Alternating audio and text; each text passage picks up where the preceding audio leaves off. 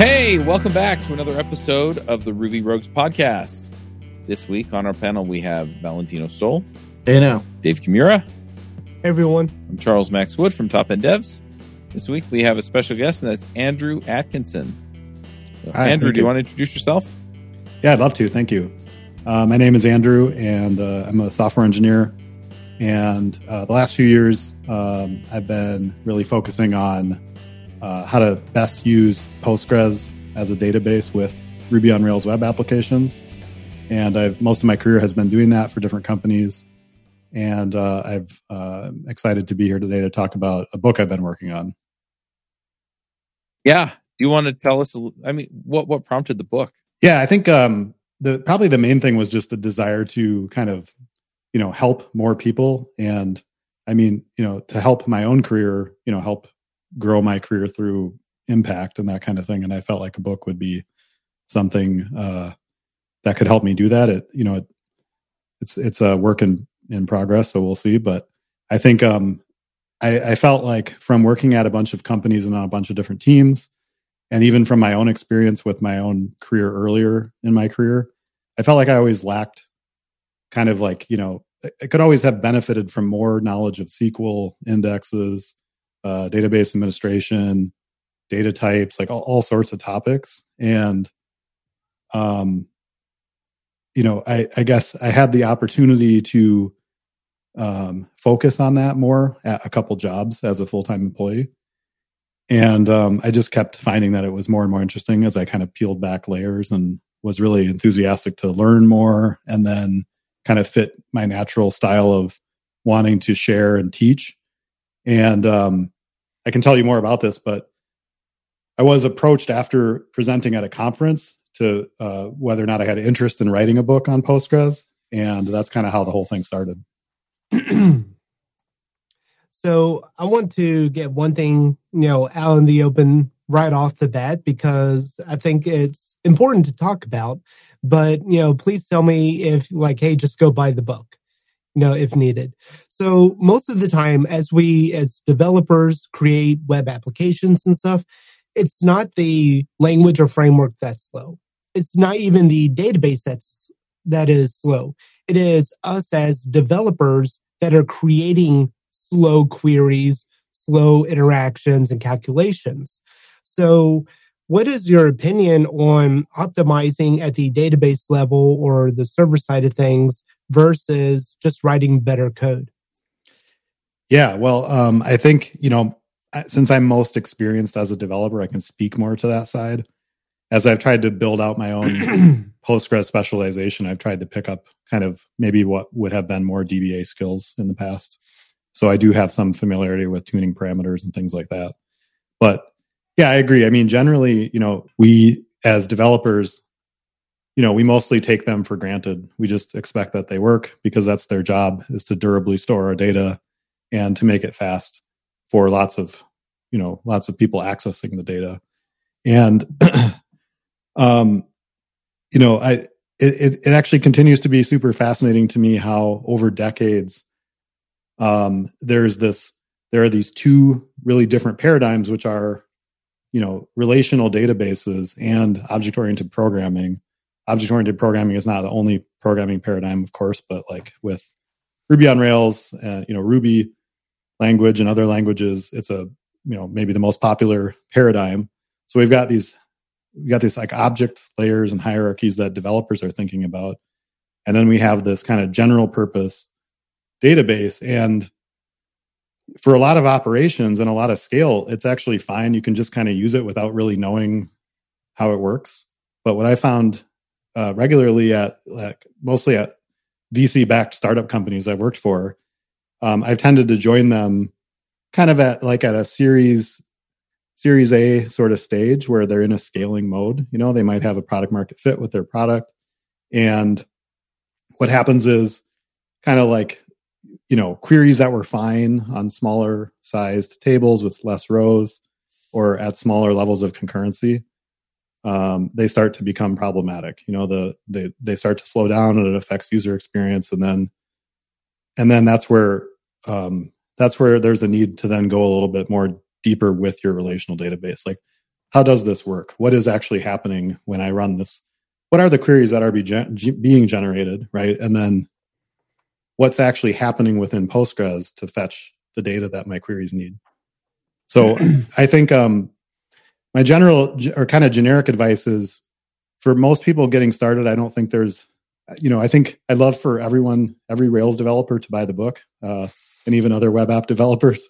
Mm-hmm. But I don't think that, if they're just getting started, it's going to be, there's definitely value in there for things like constraints and things that aren't really related to high volume access patterns. But the book is really targeted when you're kind of like scaling up and you need to know how things work a bit more. You need to know about indexes. You need to know about queries that are problematic, things like that. So yeah, I do think overall more of a skew towards the kinds of, needs that an app developer has and their usage of the database and helping them get more out of it.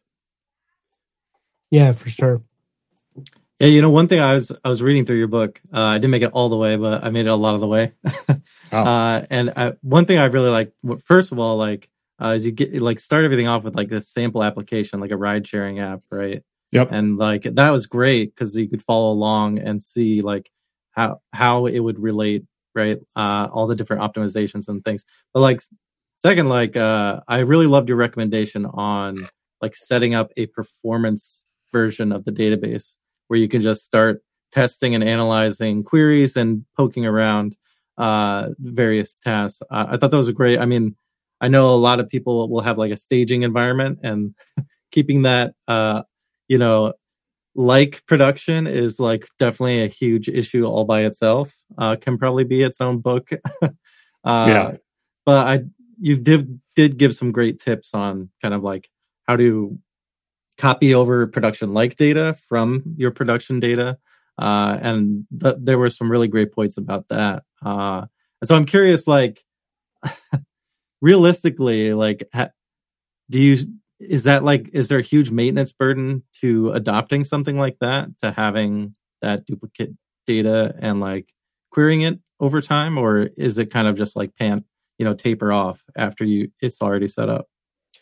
Yeah, I do think, so there's a whole backstory behind that chapter, which was the original pitched chapter to the publisher. But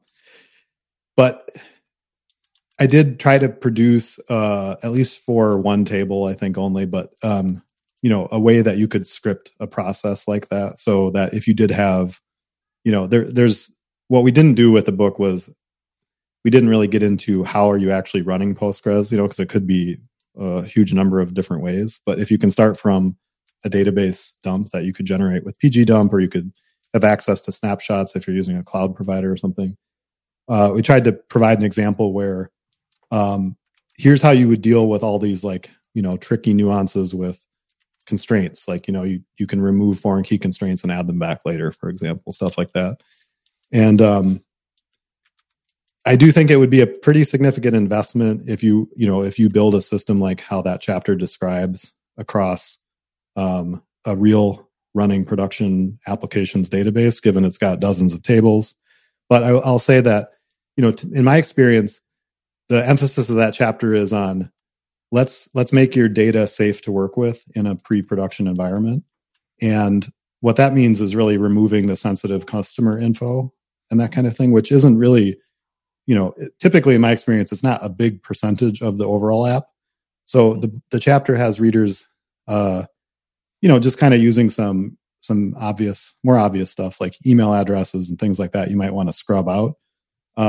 Go through and go through each of your tables, find the sensitive data in your database. And then if you focus your efforts just on scrubbing that, you could bring over other table data as is.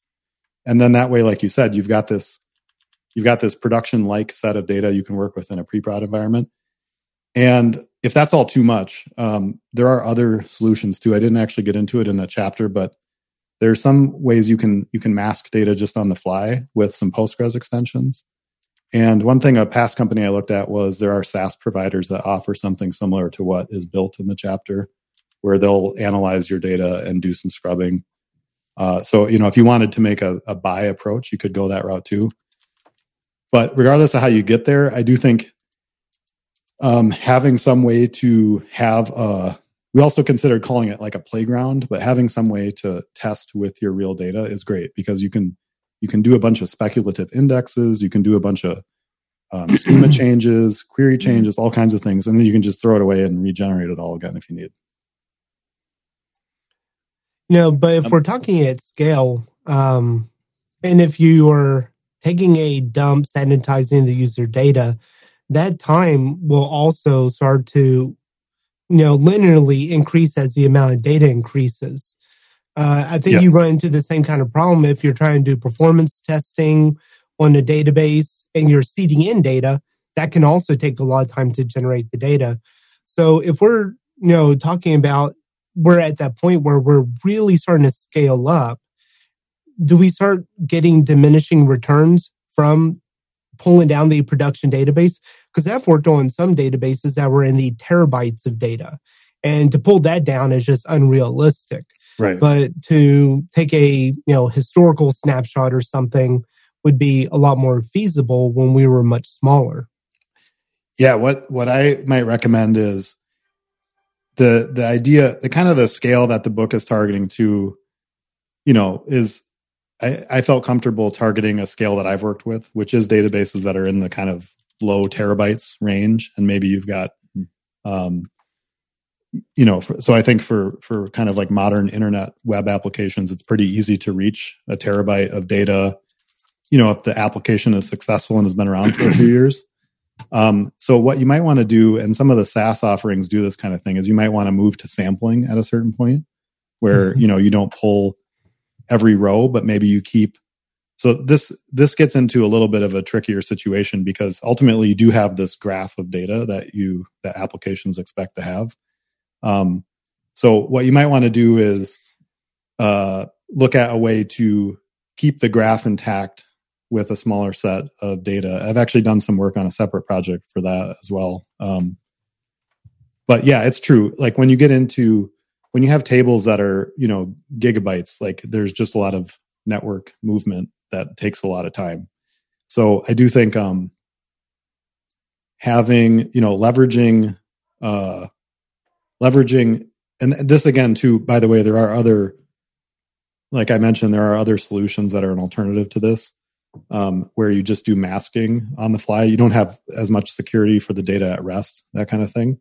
But, I think it kind of depends on your kind of time and investment trade-offs. So yeah, I'd say that the intention of the book was to help you build, or that chapter was to help you build a scrubbing solution where you might have, 10 to 20 tables where they could range in size they could be in the gigabytes themselves, maybe up to, low tens of gigabytes. And I think you can build a solution using the techniques in that chapter that runs in a reasonable amount of time that you could run like on a weekly basis, something like that. Cool. Yeah, and sanitizing data, it's not only important for protecting the user privacy, but also their experience. Because if you have, wanted to just like run your local environment or something, and you pull down that data, sanitize, so you're protecting the user data at rest, but then you've got to also change the API keys for whatever email account you were using. You're testing stuff, sending out stuff to production clients. Yeah, that's a horrible situation. And I've seen that happen, and I've caused that situation in the past, to be honest. Yeah. So. Yeah, it's important. It's important. Yeah, go ahead. I have a question on this, though, because a lot of that data, I've started using the active record encryption on it. Mm-hmm. And so when I'm sanitizing it, I can't just say, run it across all these fields because they all get encrypted. Or can I? Is there some way around that so that it happens fast? Or do I have to do each one on its own? I haven't worked with active record encryption, and generally the content in that chapter was unencrypted content. So like plain text, okay. you'd want to scrub. I'm assuming if you could bring I would assume if you could bring your encryption keys into your pre-prod environment and decrypt, that might be one option. If you otherwise, I think you might need some mechanism to maybe if you wanted to have separated encryption, you could maybe decrypt and re-encrypt with a different key. If that had a lower security environment. I guess there's Well, what I was thinking was more along the lines of I pull the data into my pre-prod environment. Since I have the encryption key on my local machine, of course, I have it in production as well. Right. Then, when I load the app, it's going to show me real customer data. Right. Yeah. So if you have, the chapter is actually a SQL oriented solution and using like shell scripts and so if you would need Rails or Active Record involved to decrypt the data, right? And then at that point you could invoke SQL from Active Record, I guess, because you need a way to kind of like hook into that process. But yeah, that would be outside of the scope of what we did in the chapter. Okay. That being said, yeah, we did where I worked previously. We had database level, field level encryption. And, it's a common requirement and a benefit for some kind of security audits and things like that you can show individual fields have an extra layer of protection. And so, yeah, it's a good thing to raise awareness about. I'm also curious, in kind of a high performance Rail or high performance Postgres book, what's different about writing a high performance Postgres book for Rails developers versus just high performance Postgres?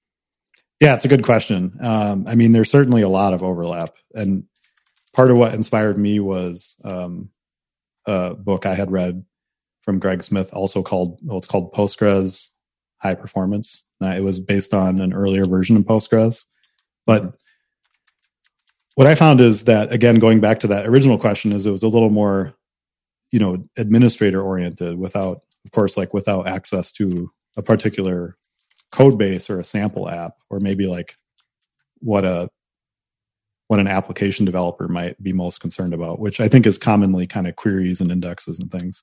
So on my kind of Postgres enthusiasm arc, I came across this person named Haki Benita, who is a blogger and presenter in the Postgres space. And Haki first exposed me to the idea of like an application DBA as different from an infrastructure DBA, where the application DBA is going to care more about, this might be obvious, but just in case it's not for folks, they're going to care more about what the application needs and how it works with Postgres. So, queries and indexes and maybe some parameters that are related to queries, or that kind of thing. So, what's different about Rails or even any client application? The application or the book does have a dedicated chapter on Active Record and kind of like, common usages and then more advanced usages. But it's also kind of like not meant to be in a Postgres vacuum. And it's kind of like you're running a Rails app. So of course you want to take advantage of caches and things like that, right, which are going to be way outside of Postgres, but they're going to be like application level or client level caches. And another question I had for myself in the beginning was, well, what's really different about Rails or Active Record then from some other language or framework, like, for example, Python or Django, or Python and Django or Laravel and PHP or that kind of thing. What I decided to do was focus on what I knew best with this and really make it about Ruby on Rails. But I have heard some folks that are from other communities, like they work with other languages and frameworks that are similar to Ruby on Rails and Ruby. And they've picked up the book and they found it to be valuable. And for example, for Django, it's got a lot of similarities in its ORM with writing migrations, some similarities with multiple databases support. But I don't work with those technologies regularly. And so if I had really kind of cooked up some examples, it might have been fun, but it would have been outside of kind of what I knew best. So since I'd been working with Rails for more than 10 years at different companies, I felt like I'd really try to focus on what do Rails developers care about that use Postgres, that want to, use it. They want to know about all of the features that are available to them and kind of use it as more of a key tool in their overall stack. Yeah, speaking of that, I did pick up on a lot of the advantages that Postgres has. I work in MySQL all day long, and it's easy to pick up the advantages in Postgres, even from the Rails context from your book. And the like a simple example is like the returning clause in Postgres, where you can return a record from your insert or something like that. Yep. So you can prevent a whole other, select query and keep things transactional. I mean, this is just one example of the many that you have in here. Thank you. That I think aren't, necessarily Rails specific too, right? But just happen to be provided by the Rails framework. And so like, I'm curious, like, what was your favorite, like, kind of trick that you've picked up that where you just find yourself using it all the time? That's very much Postgres specific. That's a good question. Well, I would say that, I guess, I know that other relational databases have query planners, but I would say that I'm still, years into really trying to learn what every line means in a lot of detail. Looking at using the Postgres query planner and giving it all kinds of different queries, or even looking at examples on the internet of other people's queries, and trying to understand all of the information that's available to me in there related to designing better indexes and storage access that's happening, and the different algorithms for like different join types and things like that. So it's maybe not as exciting of a feature. I'll throw one more out though. Maybe part of why it's tricky, I've realized, to answer this question, I've heard this question before in different contexts, is Postgres really prides itself on its level of adherence to the SQL standard. So there's a lot that's like, it's kind of like, well, isn't actually a whole lot, I think, that is really Postgres specific, because it does try to adhere highly to SQL standards. And in fact, there are discussions sometimes on the Postgres mailing list about, features that really need the support of a standard or a spec before they get implemented in Postgres. So I don't actually know what the support is from other relational databases, but I know in Postgres 16, for example, and there's coverage of this in the book, but there's a new keyword called merge, which is kind of the new way to do an upsert operation, which means either an insert or an update when you don't know what the state of the data is. And you can do that in one command. It's called the merge command. And there's a standard that supports it as well. And the cool thing about that is, it's like another kind of SQL operation we have available, and then it could gain support in the ORMs later by active record or that kind of thing. But yeah, those are two things to consider. So with your book, I know it's geared towards Postgres, but there is a lot of overlap, in my opinion, between Postgres and MariaDB or MySQL. Yep. Can readers benefit if they do use MySQL as their primary database from reading your book? Minus the things that are, Postgres specific. Yeah, because there really aren't. Actually tried to make even the returning keyword that Valentino mentioned, I actually thought was exclusive to Postgres, but I believe it's supported in SQLite as well. And I think the exclusion constraint is possibly only in Postgres, but I haven't really sat down and went through kind of a blow by blow of what's exclusive to Postgres. There's actually a great resource and another occasional collaborator, Tobias, who runs SQLfordevs.com, that I'll shout out. The emphasis that Tobias has is on kind of like what it sounds. It's SQL for developers for relational databases, whether they use Postgres or MariaDB or MySQL or another relational database. And Tobias has a couple examples on his blog that I noticed where he calls out Postgres exclusive features. And I just don't recall any off the top of my head now, but I remember reading, this is exclusive to Postgres. So I think he did a little of that research. But yeah, to answer your question, kind of side conversation there. Yeah, I hope so. That the intention of, for me, like part of what inspired me to write this book and a book in general is doing something that's going to be useful for a long time period. I'm hoping for like 10 years. Technology changes so quickly But one of the other inspirational books for me was from pragmatic programmers as well, called SQL Anti-Patterns, SQL Anti-Patterns, which is about 10 years old, or maybe even a little more. And I was reading it in the last couple of years and found it, super relevant. And it's, 10 years old. So I think that hopefully I did try to minimize to some extent, really. I mean, there's certainly examples of things that are probably going to age poorly, in a year or two. But I think there's a lot of fundamentals like, query performance, for example, being mindful of the actual storage access that's happening, like the IO that's happening. That's not going to really change over time. Like, you want to restrict the query as much as possible to reduce your IO, like regardless of indexes. And there's examples in there of doing that for queries, for indexes. So I do think that there are concepts that will easily translate. And then a lot of the SQL examples in the book, a lot of the book's examples are not in Ruby. They're in SQL or shell scripts.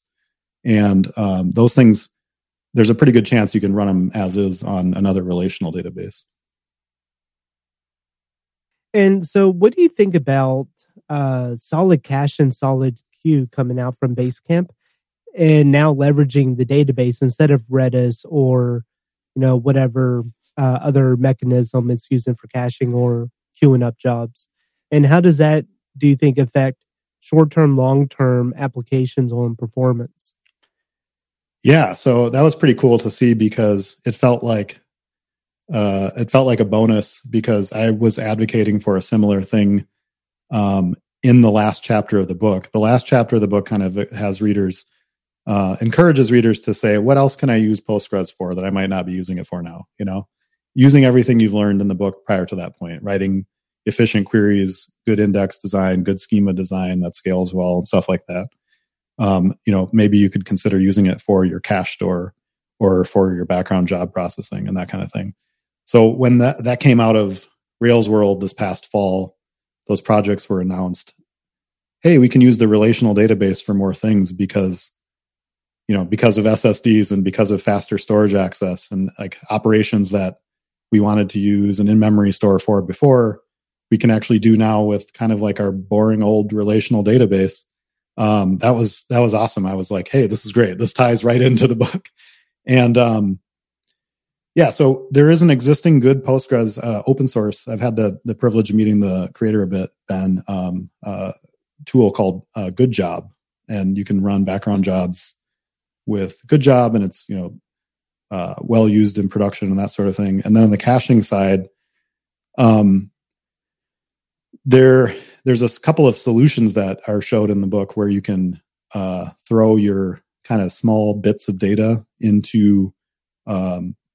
You can use a couple tricks like an unlogged table if you're okay with losing that data if Postgres were to crash. If you had a mechanism to rebuild cache data, for example. And you can use tactics like running a separate instance. That might be another Postgres instance. That's your cache instance, for example. And the benefits of doing that are you can still kind of work with the data with SQL, still same like observability, logging, access, those kinds of things. So I think in general, like having background jobs processing, cache entries and that kind of thing, having some extra kind of advocacy around that for using the relational databases is exciting because, like I said, it ties into the book. But I think the latter part of your question was what was the latter part? Is kind of like, what are the implications of that? Or on a and kind of where I was going with this is I tried out solid caching and I'm actually using it on Drift Ruby in production. Oh, cool. And one of the caches I had, I'd never realized, but it was doing a per user level caching. So it was caching the user ID when it was generating a view. I thought for performance reasons, but what ended up happening was using solid cache gave me visibility into like how much I was actually caching stuff. And after just a week, I had over almost 100,000 cache entries into the table for Solid Cache. I'm like, that's way too high. It should be nowhere near that high. So that gave me the opportunity to go back and look at how I was caching and then, that kind of stuff. But if that had happened on a larger application, and if it had happened, exponentially more, then, what kind of implications will we be looking at? So would something like solid cache start to degrade the performance of normal queries, reads, and writes? Assuming it's on the same database. Yeah. So for anyone that's not familiar, you can run, whether you're using Postgres or a different database engine or different relational database technology, you can run a database is like a logical grouping, and that runs on a server instance or a host, or they're called different things. In Postgres, we typically call it instance. And you could, if you ran, even if you separated out your cache database but it ran on the same instance, then any of that read-write activity and I/O activity would affect the resource. It would consume resources on that same instance that would contend with the resources for your main applications queries. So you definitely would want to be mindful of the impact on that. For example, with caching, if you had a design, with Postgres, one of its one of its more infamous features is how it does multi-version concurrency control, how it does essentially concurrent access, controlling concurrent access to the same rows and tables that are, different clients are accessing. For update and delete operations, the way it works is when those updates and deletes occur, it essentially creates a new immutable version of the change, and it leaves around the old one. And that then is cleaned up later by the vacuum process, which runs automatically. So when this is running in the background, why am I bringing that up now? Because if you have a high churn table with a lot of updates and a lot of deletes, you're going to be, and depending on how you tune vacuum, you're going to be triggering vacuum more likely more. And that can take away some resources from your kind of main client query workload. So when you're administering Postgres, you want to be mindful of what's happening behind the scenes to kind of keep the operations running, and then what's happening in the foreground with your client application queries. So for something like caching, what I'd recommend is, if it's completely new, I think it's always a good technique for high scale applications to introduce changes gradually. So maybe you could have, if you had a caching solution that was like, let's say in Redis or a different cache store, you could gradually introduce some of that traffic into your relational solution. Ideally, if you could double write it for a while, and you could kind of see what the operational impact is on your instances. And then you could gradually add more, as opposed to kind of like a full cutover in a situation. And then of course, like ideally, if you could run, depending on your scale, this adds a lot of complexity. If you have a big scale application, you might be wanting to run it on a different instance entirely. So it'd be separated both at the database level and at the instance level. And I haven't really looked into solid cache yet, the implementation, but we know that Active Record supports multiple databases, which, by the way, was also one of my inspirations for the book too, is that I think the multiple databases support really opens up, being natively in the framework, opens up a lot of use cases for running multiple instances and kind of thinking like of your overall operations as not tied to just one instance, for example. So yeah, you could have, just this one separately scalable instance. Like let's say you're on a cloud provider, you provision it, you start writing all your cache there. And that way, you have isolation of the compute that's being used for that read and write activity. That's going to be separate from your application's resources, the database that your application is reading and writing to. Yeah, my understanding with solid cache is that by default, it just holds on to everything that it caches for 90 days and then starts cleaning it up. And so, after you hit that 90-day threshold, I don't know what the algorithm is for cleaning it up. I think it just cuts everything off that's older than whatever. Or hasn't been used since whenever. Yeah. But, and so the implications, at least for the first 90 days, are probably minimal if you're talking about the way that it cleans those things up. I'm using solid cache as well on top end devs. But yeah, I'd be really curious to see what kind of information you could pull from the database, if you evaluate what's in there, what's in that cache. But I could see that as a possible upside to using something like Solid Cache.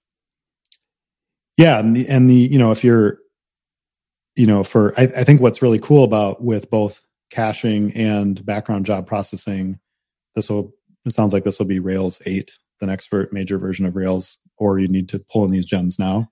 And if you don't have solutions for these, you probably do if you have a in production Rails app. But if you're building a new Rails app, having these in the framework gets you going, with minimal dependencies to start, which I think can help, bring your product to market quickly.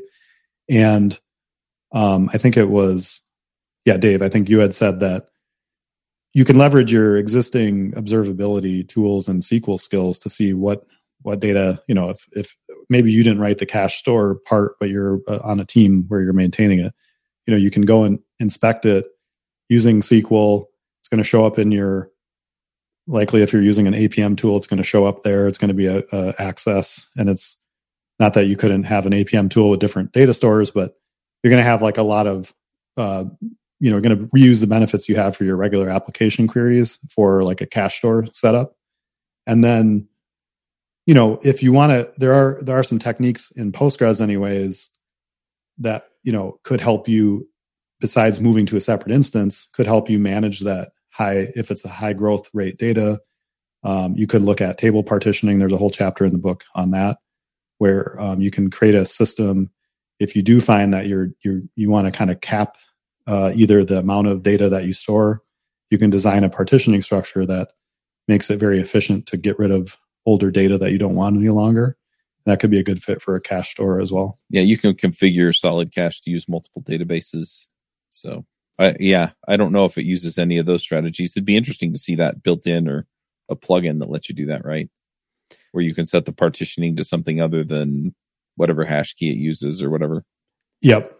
Yeah, the table partitioning is something that I like to mention to folks because I think it is a little bit, it's kind of an interesting feature because it's native to Postgres for 6 major versions now. So it's not, you could do, it's what that means is that there's keywords that are built into Postgres. It's well documented. It's tested on each major version, et cetera.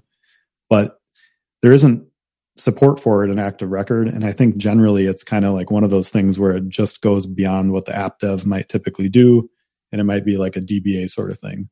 But what I found is every Rails app I've worked on, there's always 1 or 2 tables where it would be a good fit that are kind of like, they're either time oriented or they could be, you could imagine how you could segment the data up and how over time some of that data will be more useful and others will be less useful. Like for example, if you have multiple customers in in a single table and some of those customers churn, then you're kind of just carrying around row data that's not being accessed anymore and that kind of thing. And so I do think, table partitioning, it's one of the features that is most exciting and interesting to me because I think it is so useful and it's kind of underused. It's also more complex. So it's towards the end of the chapters of the book. But I think it fits with a lot of app scenarios and it also fits with this cache situation. Yeah, it's funny. I saw that you gave an example of like archiving older tables or just rows that you just don't need to reference anymore. And I feel like that's a very common scenario, right? Is like, okay, you just have this table that grows and like 90% of the information you don't care about. Like, right. You just need it there for like, for reporting. Yeah. Right. And I feel like there's no good mechanism in place, like for Rails, to like set how you want the table to grow and, archive over time. So it's really interesting. I'd be interested in that too, to see where that leads. Cause I feel like there's like a huge opportunity there. Right. Cause I don't know of a good way other than just throwing in a data lake and, cleaning it up in the background, and hoping that, you can access everything later. Right. Yeah. Right. Yeah. That's thanks for bringing that up. Yeah. That's been my experience too, across different companies and teams I've worked on is there's the, either we just kind of leave it, and it's just a table that gets bigger and bigger forever, and queries slow down, and indexes take longer to build, and there's more latency on index maintenance, or maybe they have like a background job that deletes old records once in a while, and that's actually the perfect use case for range partitioning in Postgres. I think for active record to support it, there'd need to be an equivalent partitioning type in the other supported relational databases, MySQL, and I don't know how this works in SQLite, but assuming it's similar with, because it has a whole different storage model and stuff like that. In theory, though, it could be part of an object relational mapper. Is you could have some kind of like you need a few pieces running at the same time for it to work, though, because with this kind of scenario where we're talking about where you might remove old records, that's usually something that happens through, like, it doesn't happen natively. It needs to be like invoked. So it could be something running.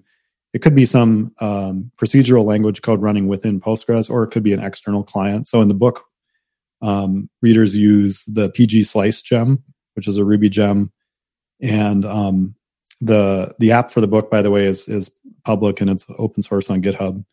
And PG Slice is included there, so you can kind of practice. But the idea is that after some period of time happens, to actually remove the data, you would need to run a few operations. So you can detach a partition, you can archive the data, and that kind of thing. I think it's possible that could be integrated into the framework, though. And actually, now that we're talking about it, I do remember some discussions about exploring that in a future Rails release. So it'd be interesting. It's like this tension, though, I think, between do everything in Ruby and Active Record, and like, do we want to leverage these higher powered database features or not? Yeah, it does seem, though, that we could have some kind of plugin either for the PG Gem or Active Record that, it just basically says, we're going to assume you're using Postgres if you install this gem, and then give us access there. Because I think most of the people I talk to, they don't necessarily want to get into the SQL all that much, and they don't want to go and, fiddle with Postgres on its own. They really do want to manage as much of it as they can in their Rails app. And so, I think it could be interesting to see, hey, there is this power feature in Postgres, and here's the plugin that lets you access it. Mm-hmm. And yeah, if you switch to SQLite, it's either going to no-op or it's going to blow up.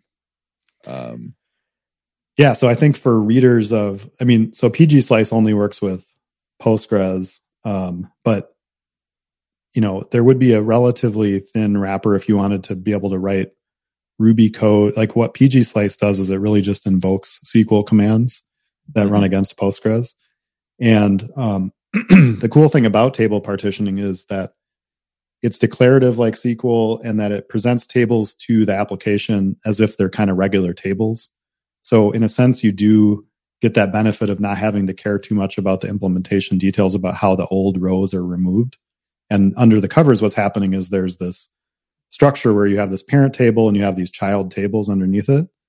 And so you could imagine a setup from the application level where, again, you don't really need to get into the SQL commands if you have this kind of like programming language level interface that sets up this table structure in the first place. And this is pretty much what PG Slice does, but you could generalize this to other relational databases. Sets up the structure, and then it takes care of writing and reading rows of data that you've described are the kind of range that you want. And then the stuff that's older is just taken care of for you. It's removed in some way.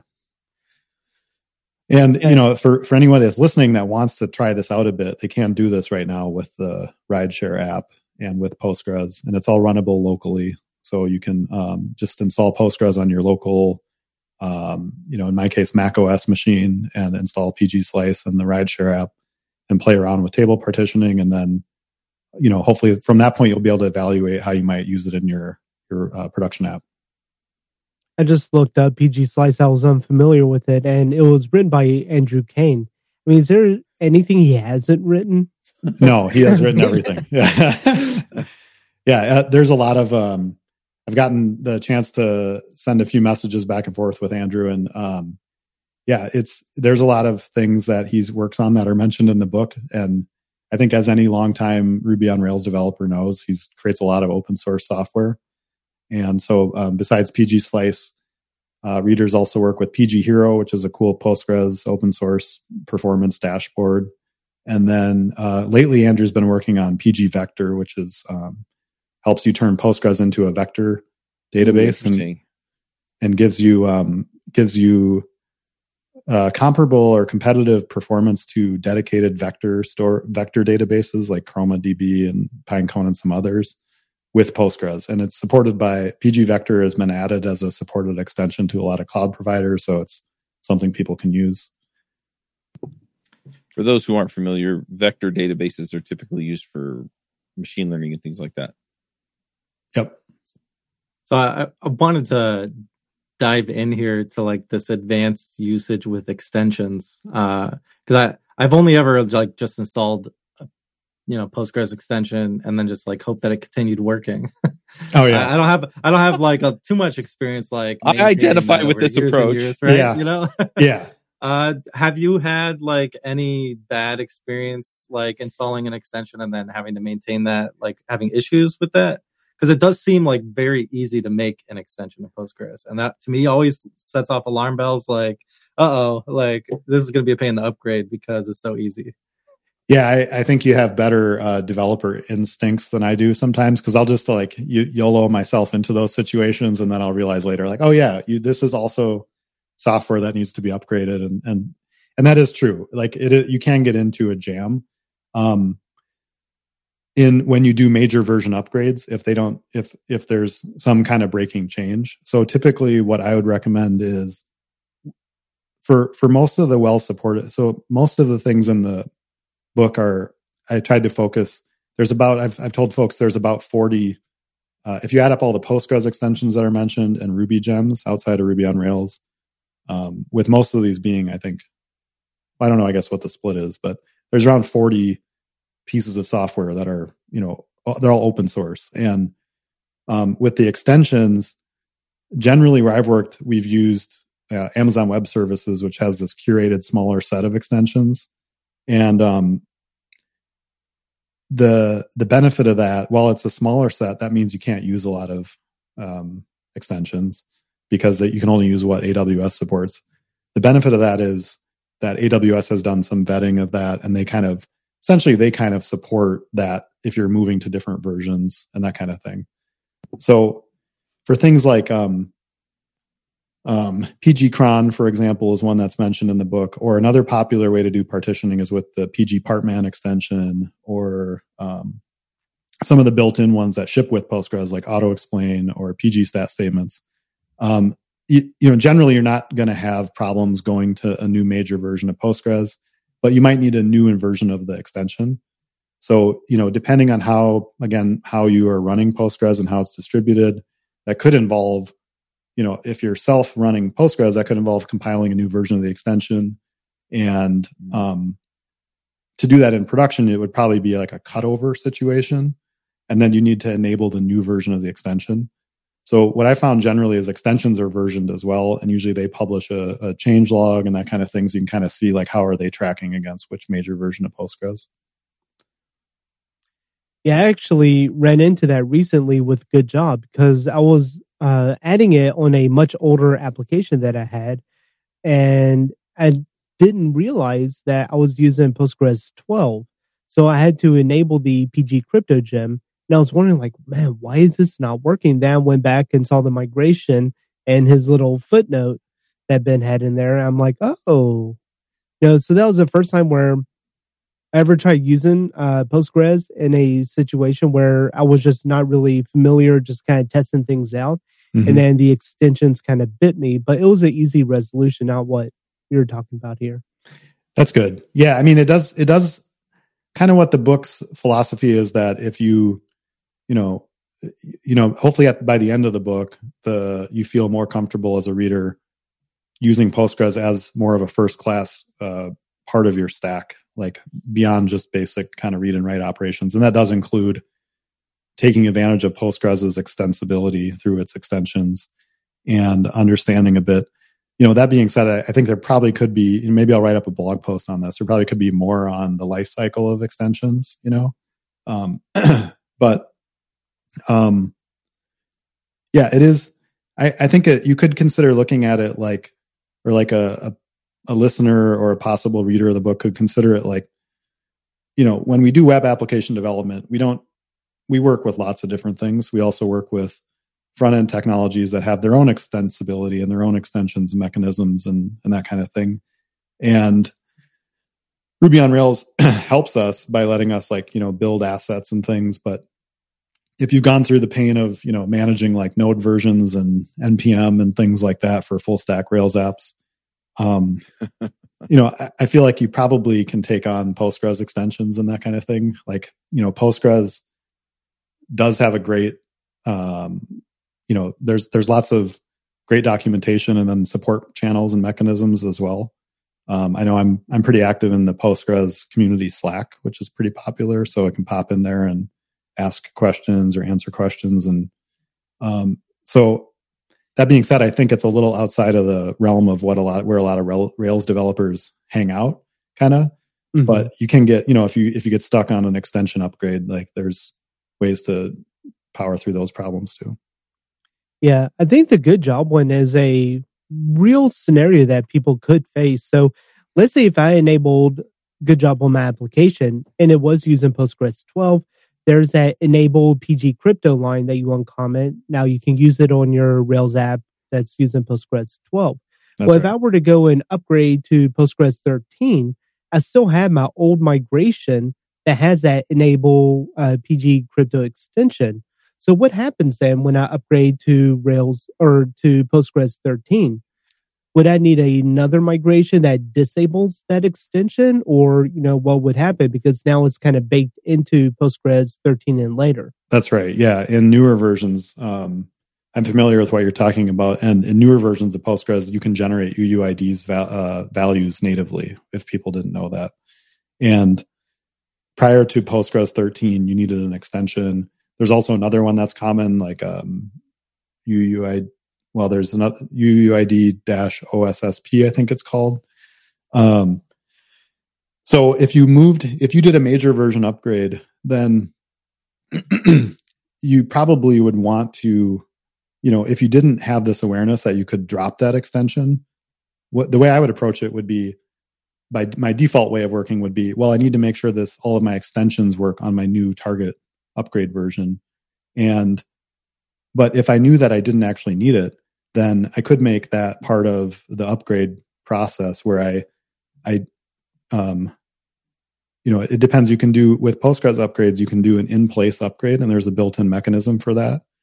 And that's going to work differently than there's another technique where you can do a cutover, where you can basically restore your data to a new instance running the new major version, and you can kind of cut your application over. And they have different trade-offs with how you test that and how you ensure that you have minimal amounts of downtime and that kind of thing. So I guess I started talking about the path where if you knew you didn't need that extension and you wanted to rely on the native UUID generation, the way I would approach that is I would want to test my Rails application that depends on that UUID generation. I'd want to test that on a code branch that tests against the Postgres, the new version, let's say 13, on a CI system or something. So I run my full application test suite and make sure that it's still generating UUIDs and reading them. It's just doing it with a different approach. If I did the in-place upgrade, then what I would probably do is look into the release notes for that extension and see if it's supported with the same version on the new major version of Postgres, which if that was the case, that would be great, because then we wouldn't really need to do anything. If that wasn't the case, then I would see if possibly we could upgrade the extension on the old version first before we did the new major version of Postgres upgrade. And if we could do that, again, there might be the caveats here are you have to plan out you want to test this kind of thing on a separate instance, like a pre-prod instance, and kind of see what the impact is, collect timing and see what the downtime impact might be. Ideally, you can do it quickly, maybe with very low, 5 minutes, plan it on a weekend or something like that. Upgrade the extension version, make sure it works with your application. And then that way, then it's kind of separated from your Postgres upgrade. Yeah. Yeah. It's a fine dance. Yep. Yeah. It's really like the maintenance of applications over time, similar challenges sometimes with Ruby gems that might have like native dependencies or, it's for any kind of long running, but, hopefully successful application that is, providing a lot of value, you're going to run into these upgrade challenges. I had an advanced question again, because I noticed, also notes in the book of like creating functions and procedures and things like that. And I found good uses for them in the past. I know you would think, right? I mean, are they a good idea to do? And maybe like when are they or aren't, right? Like, because I still don't know the answer to that personally. So I'd love some, professional insight here. Yeah, it's tricky. I mean, I mostly worked with teams that mostly write Ruby. And so like, hey, let's write these procedures in the database or these functions in the database. Like, you got to have a pretty compelling, if you have some other senior engineers you're trying to convince why it's better, you have to have some pretty, irrefutable evidence maybe in modern times for why you're not just doing it with the application language. So I think that if you have something that, it's maybe not the most satisfying answer, but for functions, you can write them with just with the SQL language itself. And if you have something that's relatively simple, like i.e. a SQL query you can run outside of the scope of a function, and it's almost like it doesn't need to be tested. Like it's, what's an example? Let me think about an example for a second. But if you have a simple SQL query, or you're using some built-in functions to Postgres, like you're doing some basic transformations, and then you want to kind of combine those. And that's, I think, there's for sure examples of this in the book. Like you combine a few transformations of data with a new custom function that you write, you store it in your app.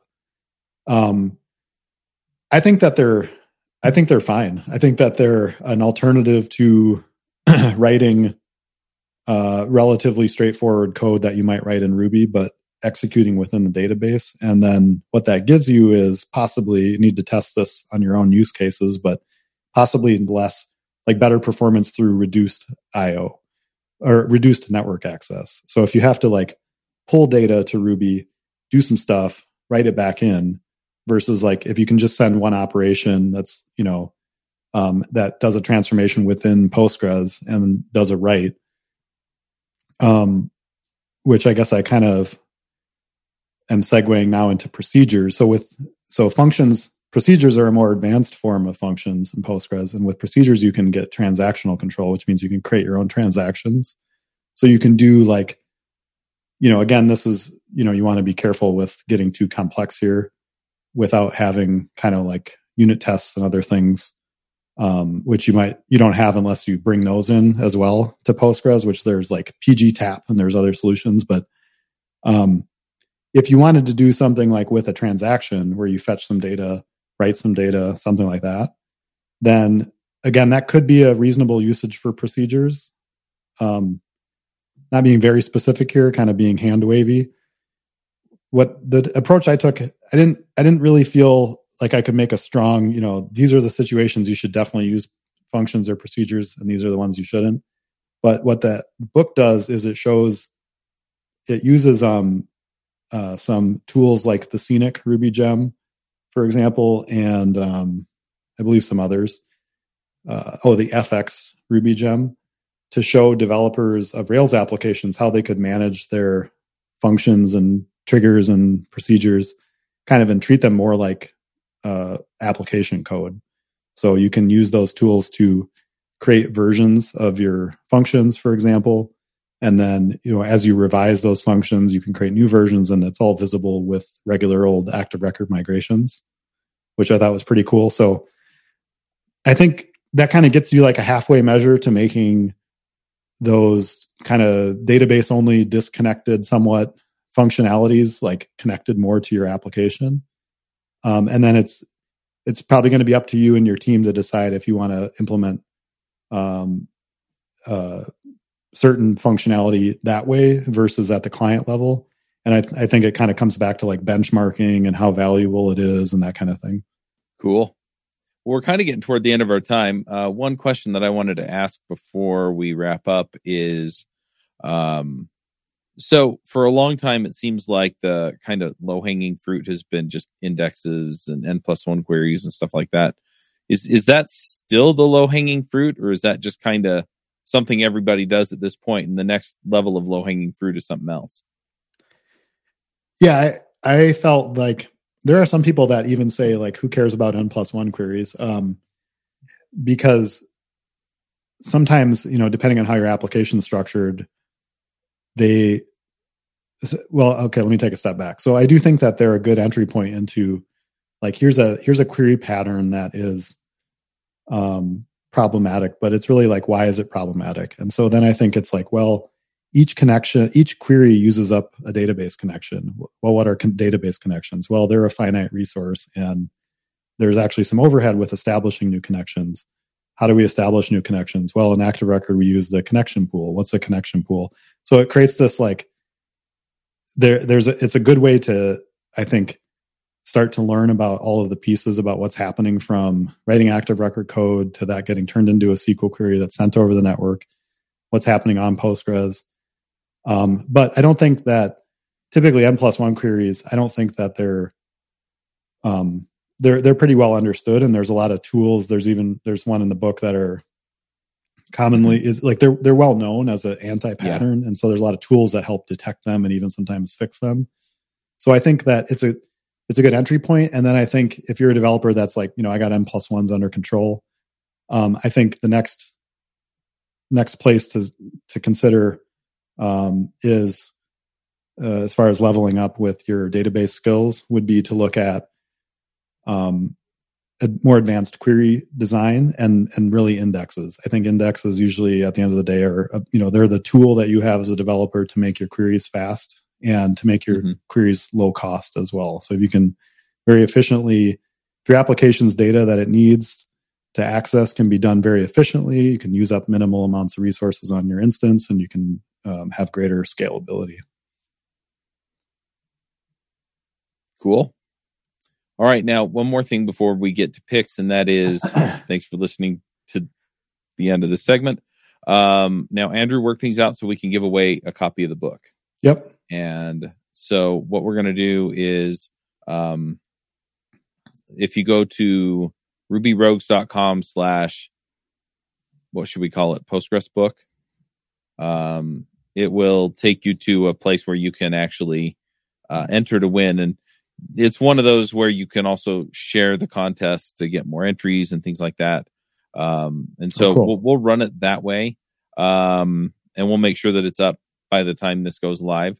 And if you've won, then we'll let you know, and we'll let Pragmatic Programmers know, and you'll get a copy of the book in your account. And I think that's kind of the best way to do that. I've set up a couple of other these for like conference tickets and stuff. So awesome. That sounds great. Yeah. So it's a system that works pretty well. So yeah, that's rubyrogues.com / Postgres book. If you can't find it that way, just go to the show notes and we'll have a link there too, so you can enter to win. And we'll run it for like 2 weeks after the episode goes live, and that way you have plenty of chances to get in and get entered, and then we'll give the book away. And then if you don't win, go buy it. All right. Let's do picks. Valentino, what are your picks?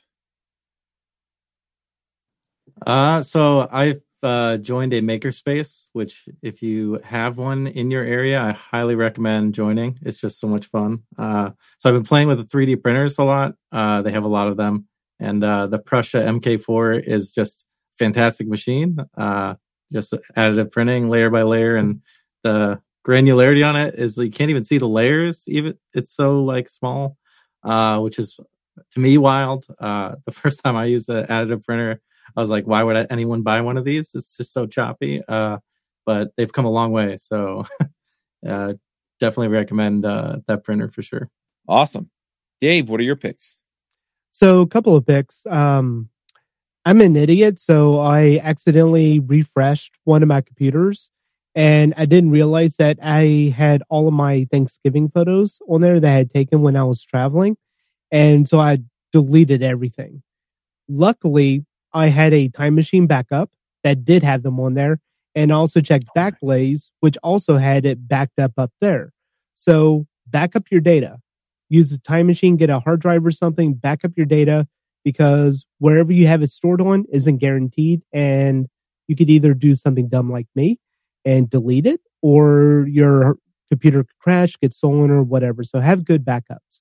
And then, speaking of computers, I got this Silverstone case that I absolutely love.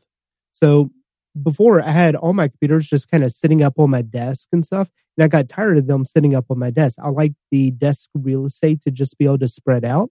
So I got a half rack that's sitting next to me that have all my audio gear, and now my computers, I put them in a Silverstone case.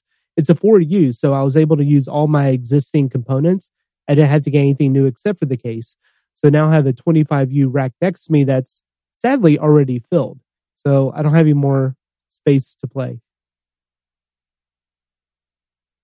I'll have to check that out. I've been wanting to put a rack in here for all my audio and other equipment. So, yeah. I'm going to jump in. I always do a board game pick or a card game pick. This one is, if you're a big fan of Disney, one of the games we got for Christmas is the Disney Chronology game.